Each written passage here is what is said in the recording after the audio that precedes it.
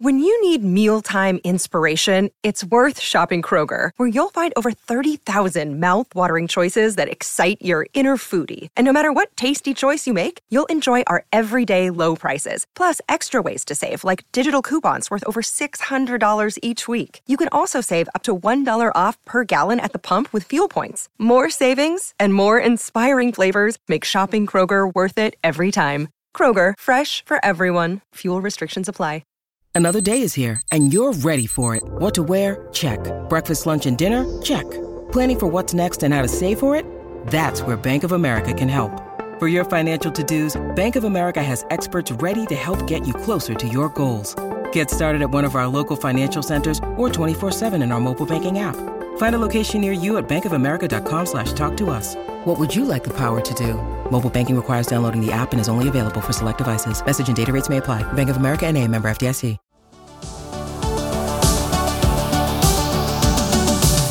Welcome to the Dr. Raj podcast with Dr. Raj Dasgupta, a show all about educating patients, students, and aspiring doctors about better patient care. Dr. Raj is a quadruple board-certified physician and associate professor at the University of Southern California. He was a co-host of the TNT series Chasing the Cure with Ann Curry, as well as a regular on the TV show The Doctors. And now, here's our show.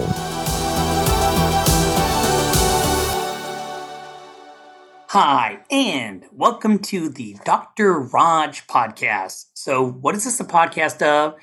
The keywords are happiness and wellness, great, amazing stories, people just doing awesome things that pump you up to be a better person. That's what the Dr. Raj podcast is about. And today, I definitely have a special guest. And you know what I always say is the best part about having your own podcast?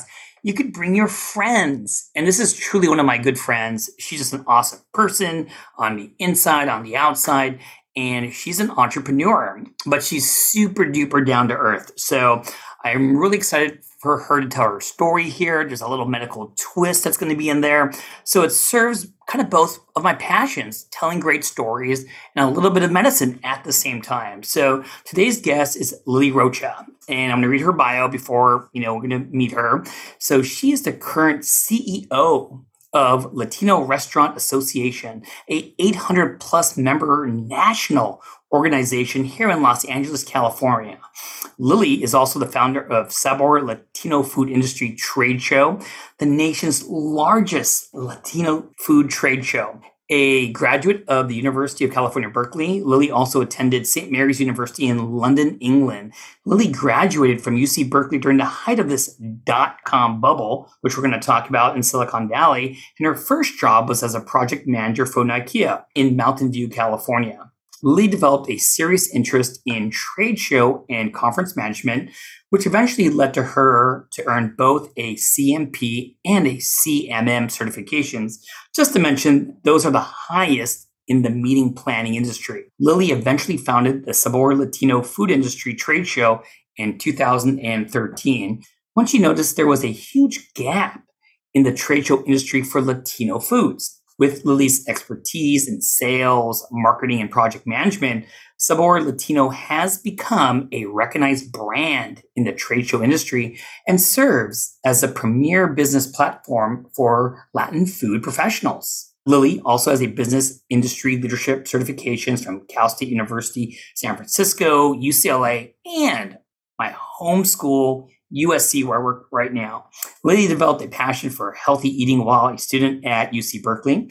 This passion has led to a lifelong commitment to wholesome living. Lilly enthusiastically shares her passion for healthy eating by volunteering for the organizations such as the American Heart Association, the Long Beach Memorial Women's Heart Institute, and the Heart and Vascular Institute at LBMMC.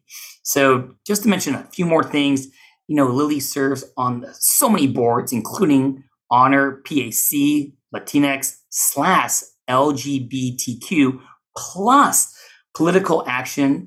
She also serves on the, now I'm going to say this wrong, Asociación de Empresarios Mexicanos, AEM, and last, Latino Restaurant Association, as well as being the immediate past president and current board member for Latino Food Industry Association and a corporate advisor and board member of the Long Beach Memorial Heart and Vascular Institute. Lilly, that took 2 whole pages. How are you doing today? Oh my God. I want to get to know that person. First of all, There thank you you so are. much. Oh, you're Yeah, welcome. thank you so much. That was quite an intro, and it sounds amazing, and it is. However, you're right. You and I, that's why we get along, because we've done a lot, and then we kind of keep it real, keep it down to earth. We're down with the people. Well, And so, this is a good segue for my first couple questions because we want to know where you came from and all that stuff. Because let's go back to high school. We're going to jump into my favorite time machine. Back in high school, I mean, what was your goal? What did you feel like? What did you want to be when you grew up, Lilly? oh my gosh, I was one of those people in high school that, I definitely was smart. I was in the honors classes, a couple of AP classes here and there. And then, and I knew what was up.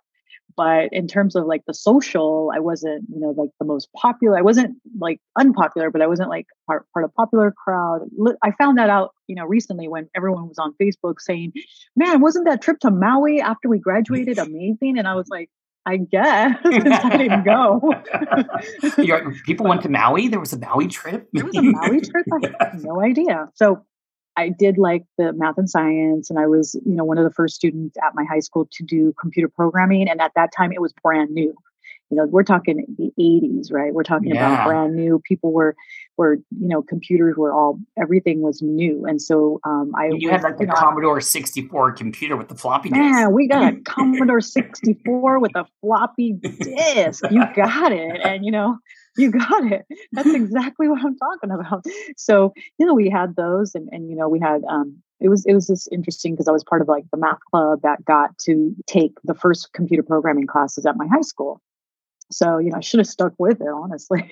So did you feel in high school you're going to go the computer route? Is that kind of you're impressed with that technology? No, I should have gone the computer route, definitely. But no, I did not. I did not. And I think if I had been encouraged, that's one of the things that's so important now, that some of the work that I do with young people, especially people of color, where, we're really encouraging women and the younger, women, boys and girls to both, really, especially in the Latino community, to encourage them to follow, math and science, because I think I would have been amazing at it. And I was, I was already, but so, right. So at that time, I used to watch this show called Hotel. I don't know if you remember that, way back, Connie Selica, 1980. And I wanted to be the manager. Because it was like about a hotel manager. And I was like, oh my gosh, that's my job right there. And I always wanted to travel the world. But, you're young, you don't really know like careers. I just knew that I wanted like an international type of situation. And so I always had that sort of idea. No, that's awesome. So let me ask, just kind of moving on. I mean, you went to UC Berkeley. So what was your major in UC Berkeley? Now that you're like, hey, I want to be this kind of like jet setter, entrepreneur, hotel manager type person. And can you kind of also mention, how did that end up you going to London to do some of your education? By the time I got to UC Berkeley, I'd already kind of changed my mind and wanted to go into business. But I knew that I wanted to do like international business or something in on the global stage. I really wanted to do something on the global stage. And so when I graduated from there, I got introduced to something called meeting management, which a lot of folks have no idea what that is. And what meeting management is, it's the business of running trade shows. And so where you're really studying like the revenue models and how trade shows make money. To give you an example, you probably go to a million medical trade shows, right? And you probably just get there and do your thing. And of course, you're like keynote speaker and you're doing your thing and you're doing all the breakouts.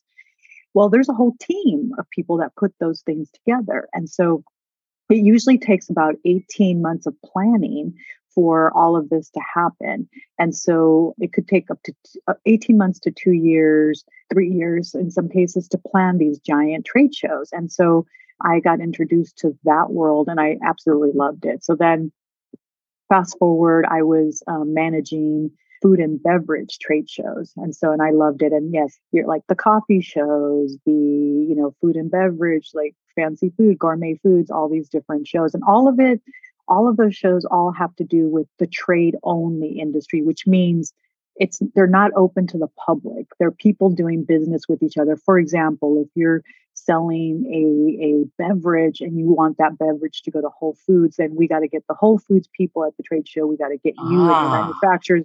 So it has nothing to do with the public. So a lot of folks think, because I do a lot of food industry events, sometimes mistakenly think that I do food festivals and things like that. Where I started my career was in the food and beverage trade show industry. So after studying how to put on these giant conferences and trade shows, so I started doing those, at the very bottom level, running errands for the boss, and then kind of work my way up to being the boss within a scope of about 15 years. So, because, it is a very competitive field. There's not a lot of people of color doing it. I was still am, one of very few people that have all those certifications that you mentioned.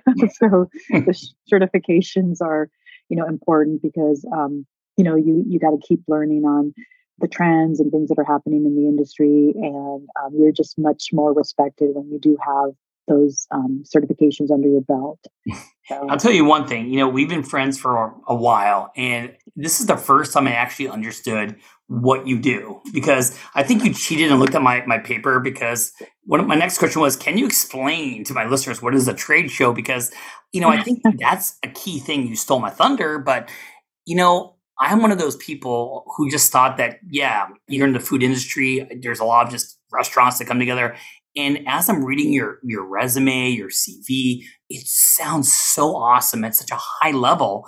And the way you give that analogy for Whole Foods, that makes sense. That is so awesome. So you kind of skipped one of my questions because you didn't see my sheet, but you mentioned in your CV you grew up during the .com bubble. And I wanted you to kind of tell to my younger listeners, what does it mean to be in the .com era bubble? And how did you not go that route? Or is it related to the trade show industry?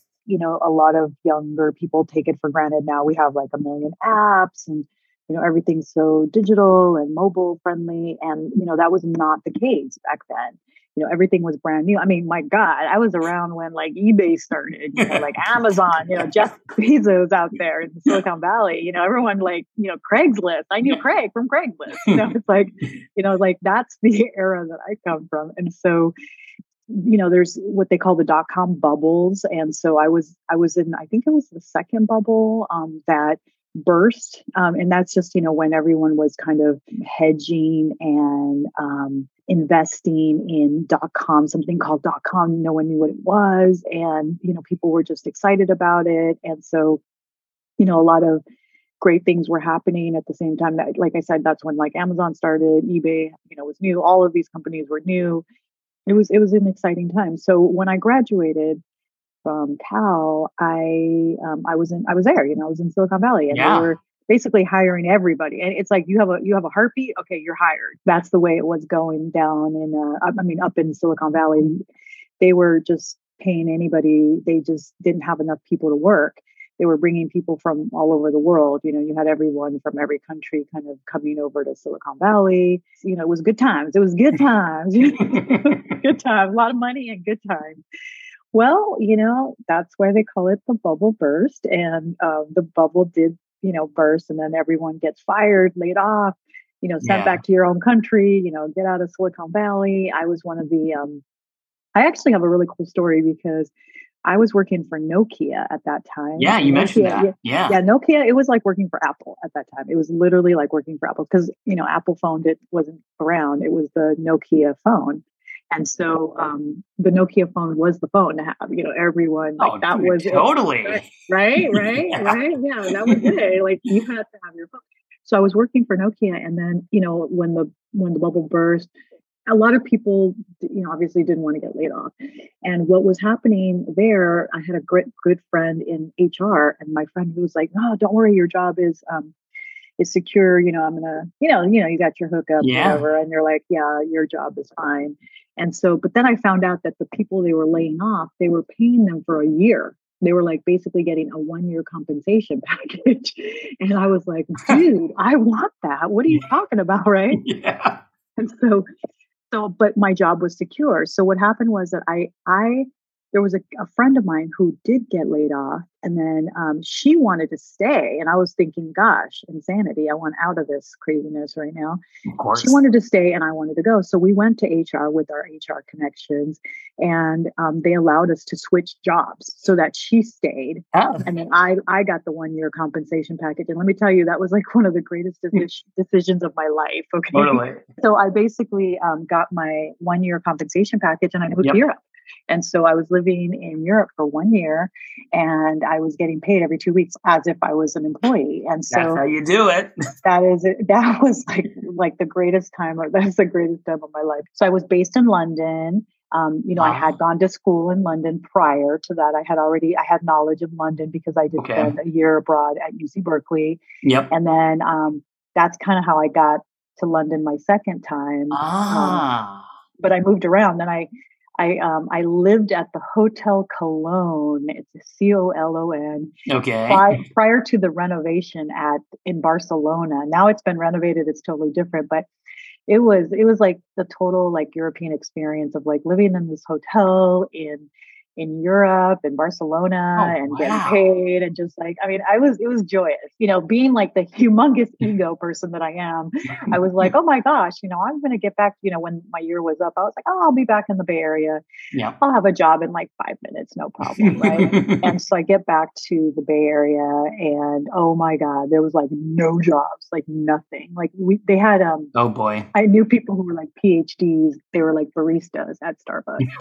And, after about 5-6 months of being in the Bay Area, no longer with my compensation package, I was like, oh my gosh, I got to get back to LA and go live with my mom on her couch. Why not? Right. All roads always lead back to mom's house somewhere to my mom's couch. Exactly. Right. So all roads lead to mother's couch. And so, after being at the Hotel Cologne, after being in London, oh my God, a weekend in Amsterdam and all this stuff, I'm like back to my mom's house in Bellflower, California. So, your story has like a Debbie Downer ending. You're like jet setter, and then I'm on mom's couch. Yeah, exactly. So from there, got back, I ended up, kind of starting all over again here in LA, and which is where I live now. And so just started again my career in, the movie management world. So I just kind of started bottom, worked for a local hospital, kind of became familiar with, hospital operations, things like that. That's kind of where my health background started with, working in hospitals. There's jobs where you do all the events. As you know, like hospitals put on tons of events, especially your USC has a whole department of people like me. Yeah, that was hired to do events. Yeah, it's like neurology, cardiothoracic surgery, event planning. That is no joke. Okay, USC, no, I agree with you. USC is impressive. I mean, I love USC so much. I did not I didn't spend like my undergrad years there. I've done other work there, but it's an amazing place. So I'm always like, yeah, you do. They do have because I know a bunch of people that work there for the meeting planning, and so that's kind of started again. And then when I was working at the hospital, kind of meeting planning is where you can do it at a hospital or you can do it anywhere really. And so then I kind of switched over from doing the marketing in a hospital setting to corporate, which was food and beverage. That's kind of where I made my kind of like, okay, I'm going over to the food and beverage world. So now that you're in this world, that's where, it's great. You like filled in some of my questions, but the big thing where you are now is the Sabor Latino food industry. And you are the founder of this. I want to make sure I get a chance to really plug this in. So, how did you come up with this idea in particular? Well, I always had it. And then when I switched over right there, this is a perfect question for this, like segued into this, because when I switched over to food and beverage, I was working as an employee for others.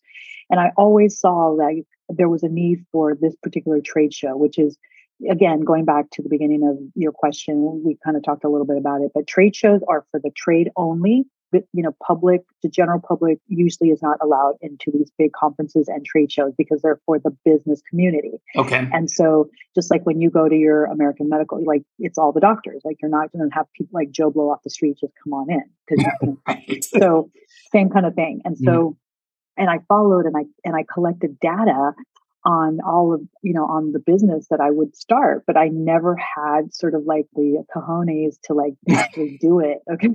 I was just, cause I worked in corporate, I had a great job. And so, I'm working, I have an amazing job. I'm traveling the world, kind of work my way back up. I'm having my own place over by the beach. I don't live in my mom's anymore. And I was traveling a lot and I was in the middle of like a trip. I had just returned from Germany. Came back. I was living in Long Beach and oh my gosh, I suffered a massive heart attack and oh my God. Yeah. And that's where LBMMC comes in, Long Beach Memorial Medical Center, which is the hospital that treated me for my heart attack in my 30s. Okay. Which is like holy rare, right? It is. I love how we're talking about all these great ideas. You're just about to start the Sabor Latino food industry. And then No. See, that's where I'm saying, like, I didn't start it until after my heart attack. Yeah. Because I didn't have somehow after I had my heart attack, I had more kind of like a different attitude, and so the entrepreneurial spirit didn't hit me until after my heart attack. oh boy! But okay, let's go back to this. What happened around there? I don't want to downplay it. So, I mean, for those listening, I think that. I speak for many by saying that, cardiovascular disease is, often missed and underdiagnosed in women. So can you tell me, how did you think it presented? Was it like the TV shows? Was it chest pain on the left side of your chest going down your hand? What was your symptoms and signs, and how soon did you get to the ER? Yeah. So I started having symptoms in about like 6 or 7 months prior, which to me presented as like an electrical kind of pain in my left chest area. So I was, of course, thinking, oh my God, I have breast cancer, So, this makes sense. I'm a woman and hey, it's left breast. Okay. So what did you do? Did you go tell your primary? Did you? Yeah. I went into my primary care and, of course they're thinking I'm a nutcase because I'm like, I have no medical experience. And I'm like, hey, I'm feeling these electrical pains. I have breast cancer. Got checked out. And they're like, no, you don't have breast cancer. You're fine. So you kind of led the conversation. You're like, I'm worried about some kind of malignancy in my chest. So they were looking at one thing. Well, I didn't say it little like did that. they know that. Little did they know that there was a heart attack going on. Yeah, I didn't say it like that. I actually sounded like a nutcase because I was like, I don't know what's up. I have like this pain in my chest. But I said breast. I kept saying breast. So that was one thing. And then about 7 months later, I was going to work and yes, I experienced a heart attack. What did it feel like? How long did it last? What happened? Yeah, I woke up and I was feeling like crap and I was like, oh my gosh, I was feeling tired. I had like a pain in my chest, like an elephant, like the typical like elephant, pressing down upon you. And I did feel that. And then I had like a left jaw pain and I was like, okay, I'm going to go to work now. Cause you went to work. Cause that's one of the things I've learned, like women, we just kind of like, oh, okay, we're fine. Like, let's take care of everyone else. Like we don't like take care of ourselves first. Yeah. And so I went to work and I still felt kind of weird. And then my boss, was like, you don't look good. What's going on? And I told him and he's like, you're having a heart attack. Cause I had one last year and that's exactly what happened to me. And I said, no, I said, I'm like, that's crazy. You're a funny person. I'm Lilly, jet setter. There's no way. Right. So he's like, I'm going to drive you to the hospital. And I said, really, you don't have to do that. And I didn't feel good, but it wasn't the heart attack yet at that point. It was like coming. I didn't know. Now I know, but it was like kind of moving up to it. And so he did drive me and he's like, let me come in with you. And I said, no, I'll go in by myself. So I go in, of course, I tell him what happened. And, the last thing anyone is expecting is a heart attack from me, 37-year-old. So they just told me to have a seat. And so, waiting around. I'm not kidding you. This was probably one of the darkest days of my life where I was sitting in the ER. And I think I know like what happened at that exact moment that I had my heart attack because it just started feeling like horrible, like Oh my God. dizziness Yeah. and pain and my left arm. And it was like a, just a strong pain. And it kind of came and went, I would say a good 30 minutes. And I started crying. Oh my And of God. course, people are just like, looking at me like, okay, you have to wait. And I was like, oh my God. You're like, So here, Lily, finally, breathe into the paper bag. yeah, they were like, because, again, some of the work that I do now is like changing those perceptions of, and then helping primary care doctors like recognize the symptoms. But at that point, no one knew. I didn't know what was going on. I just sat there and I was crying. I felt really stupid because I didn't know what was going on and I just was crying. And then, so I finally got in. They like, did all the, the workup for the ER and all that. And then, oh my God, they all like went into like panic mode because my troponin levels were like off the chart. Oh boy. And yeah, so they knew like what had Yeah. happened.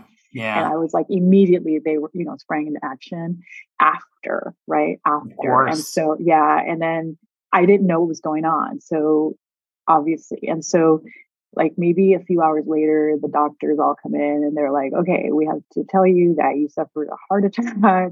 And I was like, I mean, you could have just like, I was like, you've got to be joking. Now, Right? did that news cause another heart attack on top of the heart Almost, attack? yeah, almost, right? Oh my Almost. God. No, I was like in total shock. And Yeah. so I couldn't, like, Jesus. I didn't even, yeah. And so, I was then, taken, I was in the ICU and all that stuff. And then, they're doing medical history and Yeah. they're like, did anyone in your family ever have heart attacks? And I'm like thinking, yeah, like come to think of it. Yeah. But then you hear about like grandpa had a heart attack, your uncle had a heart attack.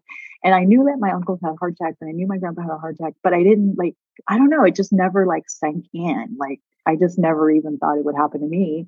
And so when I, was doing the family history, I called my mom and I didn't tell her anything. I said, Mom, okay, so grandpa had a heart attack and he passed away. And then she said, yeah, he was 37 and he had a heart attack No and he way. died 5 days later. And I Oh was my like, God. okay, I was like, let me call you back. I was like, let me call you back. And I was 37 and I just had a heart attack. And I was like, I've got 5 days to live. so anyways, it was a crazy time. It took me about 2 years to recover fully, like physically from my heart attack, cardiac rehab and all kinds of stuff. Yeah.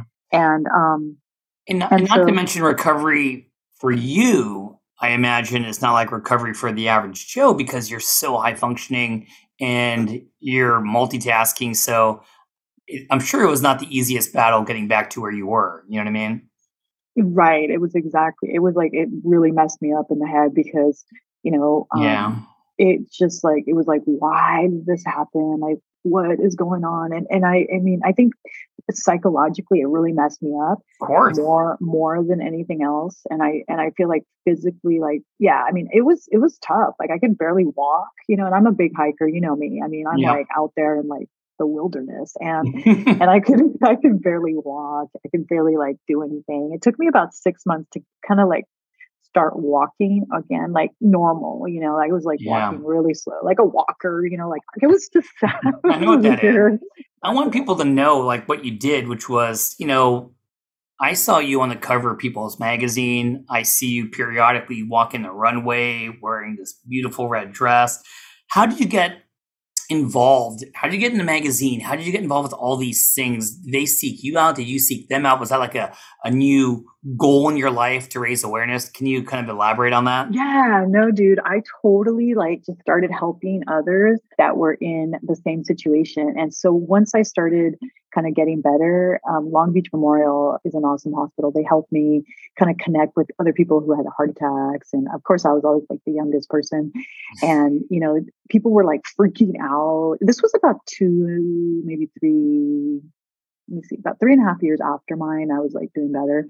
Yeah. And so of course I was talking to people who had just had it like the day before or maybe the day after or whatever. It helped me a lot, like to help them, to kind of tell them you're going to be okay. We have great doctors, great, healthcare system. You're going to be okay. And so, I started going back to my, healthy living and things like that and just helping other people. And I think with my volunteer work, they asked me to do more and I got involved. And, I just always try to, keep it positive. And I think that's what's like the most helpful when you have like a really positive, amazing attitude of like kindness and helpfulness. Not that I'm like the kindest person on the planet, but I try to be. I think that really resonates with a lot of people, and then they like seek you out and always kind of like listening to other stories and people. They just seek you out for different things. So that's where I was asked to be part of American Heart Association volunteers, and then they had all these volunteers, and then they usually pick 13 women for the Go Red every year. And I got chosen to be one of the 13. I believe it was 2018.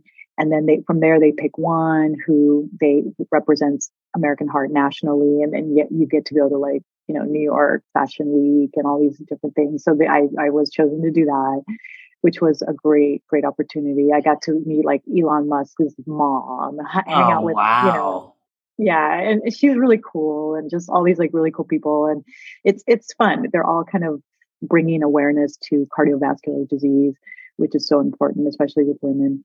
And this is where I saw you kind of walking down the runway, right? Yeah, I think so. And how was that? Because I know you as a person, fun. and I'm like, wait a minute, there's Lilly, kind of very fashionable despite having heart disease on the runway. Was that almost going to cause a heart attack, or did that go okay? You know what? It was really fun because, I didn't, you don't have to do anything. As you know, from being on TV and stuff, you just show up, and then people like do your makeup and hair and like put clothes on you. And you're like, okay, this is cool. I want to do this all the time. But yeah, basically just told me to get to New York, and I got there, and, I was basically doing my thing there. So it was great. It was great. And I want to bring it back. So now that we had this, I wanted to spend a lot of time with that because that's just an amazing story. And I'm so happy that you're doing good now. Let's go back to talking about the Sabor Latino food industry. So explain that. How did that, you said you got these epiphanies and extra entrepreneurship after the heart attack. Explain how that came up. And this is your baby, right? Right. And I think it was just, obviously it didn't have anything to do with the heart attack, but it just had to do more with like, hey, life is short. Why don't you like do something you've always wanted to do? And I think that it just gave me a little bit more confidence to be able to start my own business. So I knew the business in and out. I did start the trade show. There was no other Latin food trade show at the time. So it was welcomed in the industry. That went on for, 6-7 years. Right before COVID, I sold my show, which was like crazy because we didn't know about COVID. I didn't even know that. You're revealing this to me on the podcast. I didn't know that. Yeah. Wow. Yeah, exactly. And it was February 2020. Okay. And COVID hit March 2020. And so it was literally like sold the show. I was heading to New York, and then I'm like, oh my gosh, I heard about this like virus going around. And then of course, Therese, my partner, works in the field. So then she was like, hey, maybe you shouldn't go to New York right now. And so I didn't go. And then obviously we were in COVID after that. So since then, I still work in food and beverage. I've again been involved in so many different organizations with regard to food. Going back to what we said about keeping it healthy. My personal, choice of eating healthy. That's just for me. But I do work in an industry where they have like the hot Cheeto pizza, whatever. Like there's all kinds of stuff. Yeah. And craziness. But I do tend to myself try to keep it healthy. And when I can, I'll have like last weekend when we had the chef's dinner, and actually I need to invite you to those. Of course. We have a few coming up, and you would be like amazing to come in. So I was going to ask you, I mean, would you consider yourself a foodie with all this food we've been talking about today? And can you cook, or are you more of just an eater type person? I avoided the word foodie for so long because I just think it's so trendy. But yes, I am a foodie. I'm gonna take the title because I do know food and beverage, and I love it, and I definitely have a discerning palate, and I love food, and Can I cook? There's only a few things I can cook, like there's only a few things that I can cook well. Okay. So I'm And not a chef. you can't pick Lego waffles and toast or anything. So Right. you are good around, Exactly. you know your way around the kitchen then. Yeah, I can do a few things here and there. I can assist, I can be like a sous chef or something, but yeah, no, I definitely, I know my way around the food industry and food, in the kitchen, and work with a lot of chefs now. And lately we've just been doing a lot of things with chefs. It's been so much fun. Now, And when you say recently, so, are you still the CEO of the Latino Restaurant Association? you know what? I am the head of the Latino Restaurant Association That's and awesome. CEO/executive director. We are So, national. We're so what's your national. responsibilities? I wanted to figure this out. It sounds Yeah, you're like, what the nice and heck do you powerful. What do you do? do? Yeah, what do you do all day long? Yeah. Just eat. No, I'm just kidding. No, well, I'll make it simple. Yep. 50% of my job is advocacy for restaurant owners, because most of our members are restaurant owners. So what that means is I go to Sacramento, I go to Washington, D.C. on their behalf. Oh, So no like, way. so let's say you're a restaurant owner, right? Let's say we got Raja's Taqueria, right? And we're Okay. so you are a member of the association. And then so right now, like during COVID, they allowed you to put up a patio outside, put all your stuff outside, cook outside, and the liquor, department, alcohol and department said that you're allowed to do alcohol to go, and they even expedited your permit really quickly. Now, all of those things are things that then the government wants to take away from you. So then I go to Sacramento and DC on your behalf and say, no.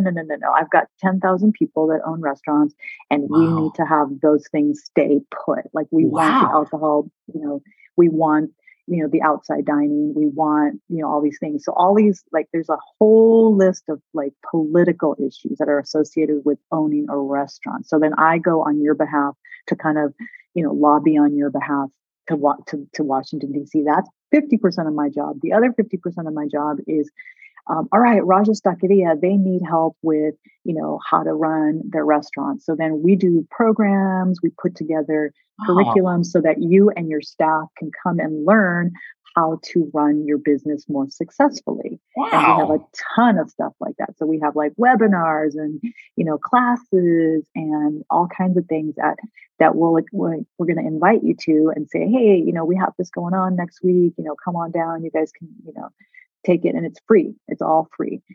So yeah, so we're, 50% advocacy and legislative work. And then the other 50% is all programming work.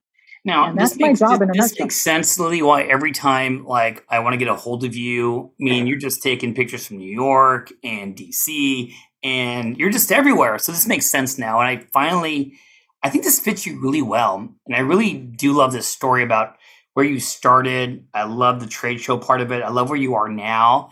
And this suits you. I like it. I like the title CEO. It's very uplifting. I love it. Hey, I always say, I work for a nonprofit, so, I'm not like a real CEO. Well, so this is a good seg for this one, which is, right now, I mean, what are your goals for the future? What do you want to do personally, or what do you want to do for the industry, the Latino food industry? What's your next steps? Yeah, thank you. So, I'm always a lifelong learner. I love school, as we discussed earlier. So, since I work a lot with the legislative situation that I just mentioned, I decided to go ahead and finish my law school, which I started a million years ago, but I didn't finish. So I'm currently in law school trying to finish that up. I didn't know that. Oh my God. Yeah. So, so a lot of people ask me, like, what the hell's going on? Why? And I'm like, no. I'm not going to like get a law degree and go like put up a shingle and be like, oh, I'm a lawyer. No, I'm not going to do that. This is just to add to my current position. It'll just be more, it'll give me more credibility when I'm in, the halls of government and saying, hey, I'm an attorney as well. So, and I know what I'm talking about. Oh, I like that. But there may not be enough letters behind your last name to put all those titles. You know that, right? No, there always is. You know that. and so, yeah, so that's kind of where I see myself finishing my Juris Doctorate and JD. And then also I see myself going back to corporate, sometime in the next 5 to 10 years, hopefully, helping run a larger food business, which is something that I enjoy. And I'm always going to be part of the LRA because, obviously we're very dedicated to our nonprofit, and it's, I've been around since 2018 with this nonprofit. So yeah, so I see myself continuing my legislative work, strengthening that with my JD, and then hopefully working some large food organization. So yeah, and then continuing to, on the personal side, I'm hoping to do, Yosemite and some of the bigger parks and hiking. And I love my, and I didn't tell you, I got into Pilates recently. It's like life changing. It really is. It's life changing. Pilates. If you haven't done the reformer, Dr. Raj, you've got to check it out. It's amazing. Don't get me wrong. When my wife talks about the importance of the core, it's hard to do Pilates. I don't think I gave it a good shot, but God bless you, Lilly, to do that. You like doing these things. That's awesome.